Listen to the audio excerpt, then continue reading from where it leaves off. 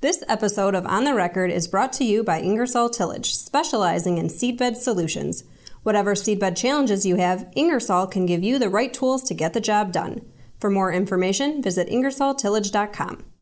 I'm Managing Editor Kim Schmidt. Welcome to On the Record. Here's an update on what's currently impacting the ag equipment industry.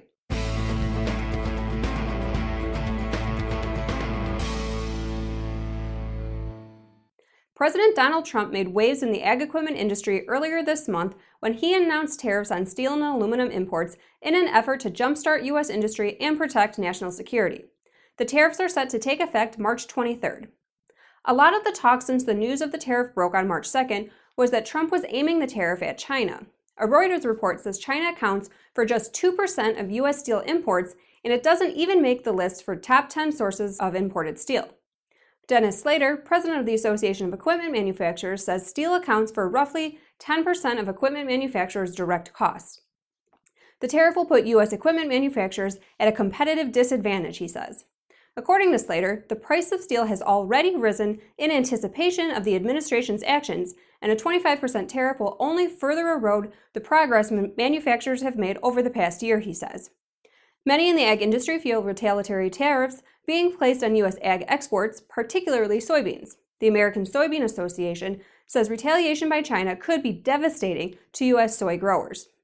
Dr. Jason Grant, associate professor with Virginia Tech's Department of Agricultural and Applied Economics, says there are a number of U.S. products that other countries have suggested they'd impose retaliatory tariffs on. If you look in history, under Obama in 2009, when we taxed tires at 25 to 35% imports, we were faced with duties ranging up to 100% on poultry products. And poultry has, you'd often wonder, what does poultry have to do with vehicle tires?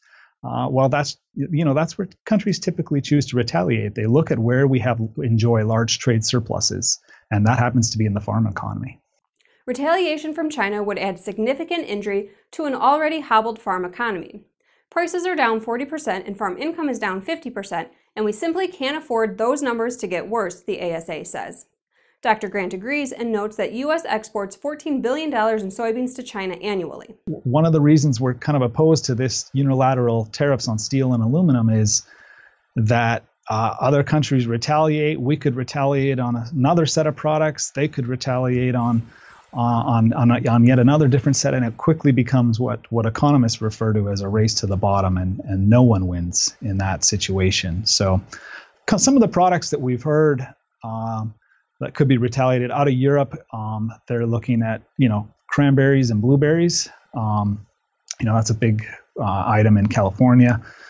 Kentucky bourbon, Harley Davidsons, Levi's jeans, orange juice, peanut butter, and then out of China, potentially sorghum, maybe soybeans, although we're about an $14 billion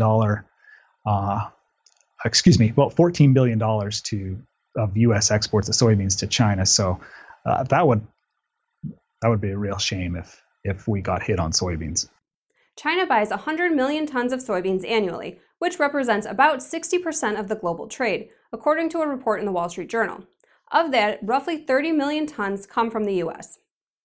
This week's dealers on the move include H&R AgriPower and Miller Implement. Case IH dealer H&R AgriPower added 2 more locations in western Tennessee. The dealership has acquired Tri-County Farmers Equipment with locations in New Bern and Trenton, Tennessee. This brings H&R's total locations to 15 across 5 states. Miller Implement, a rural lifestyle dealership in St. Nazian, Wisconsin, has acquired Pro Motorsports of Fond du Lac. The new store will operate as Miller Implement and Pro Motorsports of Fond du Lac. Now here's Jack Zemlicka with the latest from the Technology Corner.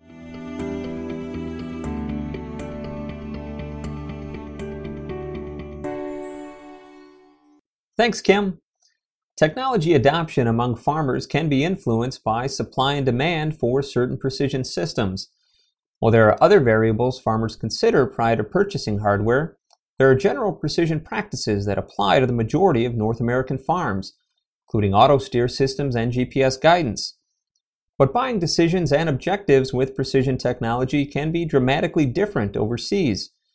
Brian Goggins spent 26 years with the USDA's Foreign Agricultural Service, including 5 years in the Southeast Balkan states where he helped introduce and advance conservation tillage practices and soil health principles into the region. Since retiring from the USDA in 2015, Gagan has headed up a grant-funded project to further educate and implement conservation practices onto large-scale farms in Bulgaria, some operations as large as 200,000 acres.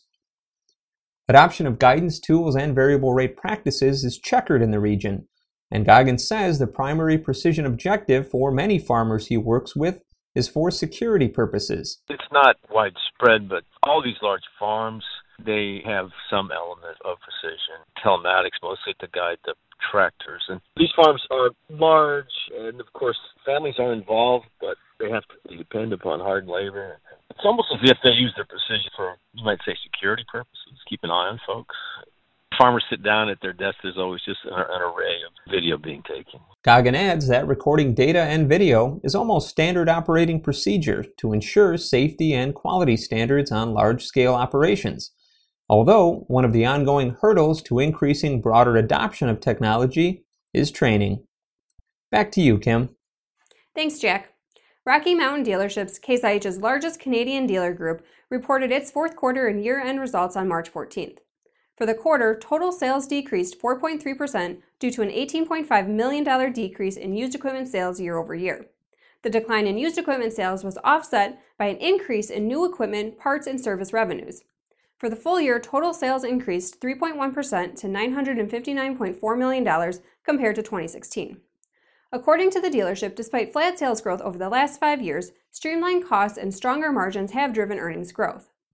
John Deere's largest Canadian dealership also reported its fourth quarter and year-end results this week.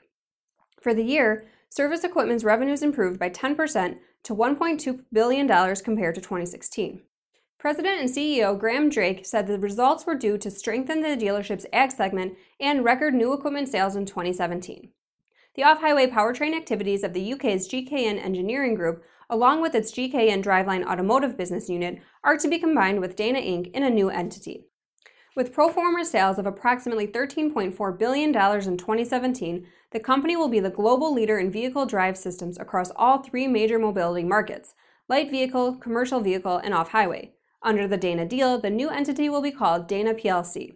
The transaction arises from a hostile takeover bid for GKN plc from a UK-based business restructuring specialist, which the Wall Street Journal report called a nasty battle for the British parts maker, as the proposed takeover pits Dana against a bid from turnaround specialist Melrose Industries, which wants all of GKN in a hostile offer of $10.25 billion.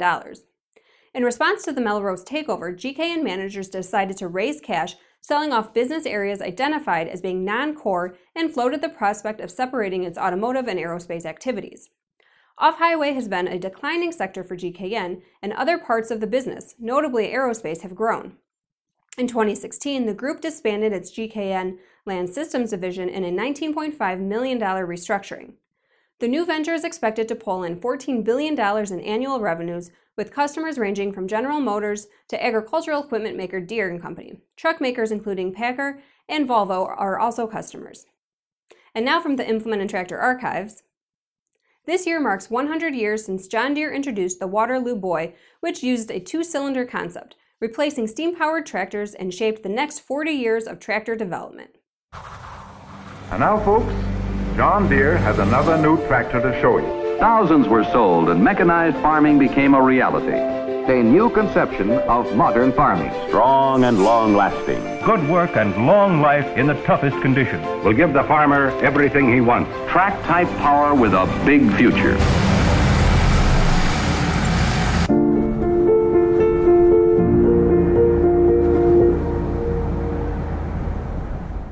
As always, we welcome your feedback. You can send comments and story suggestions to kschmidt@lessitermedia.com. Until next time, thanks for joining us.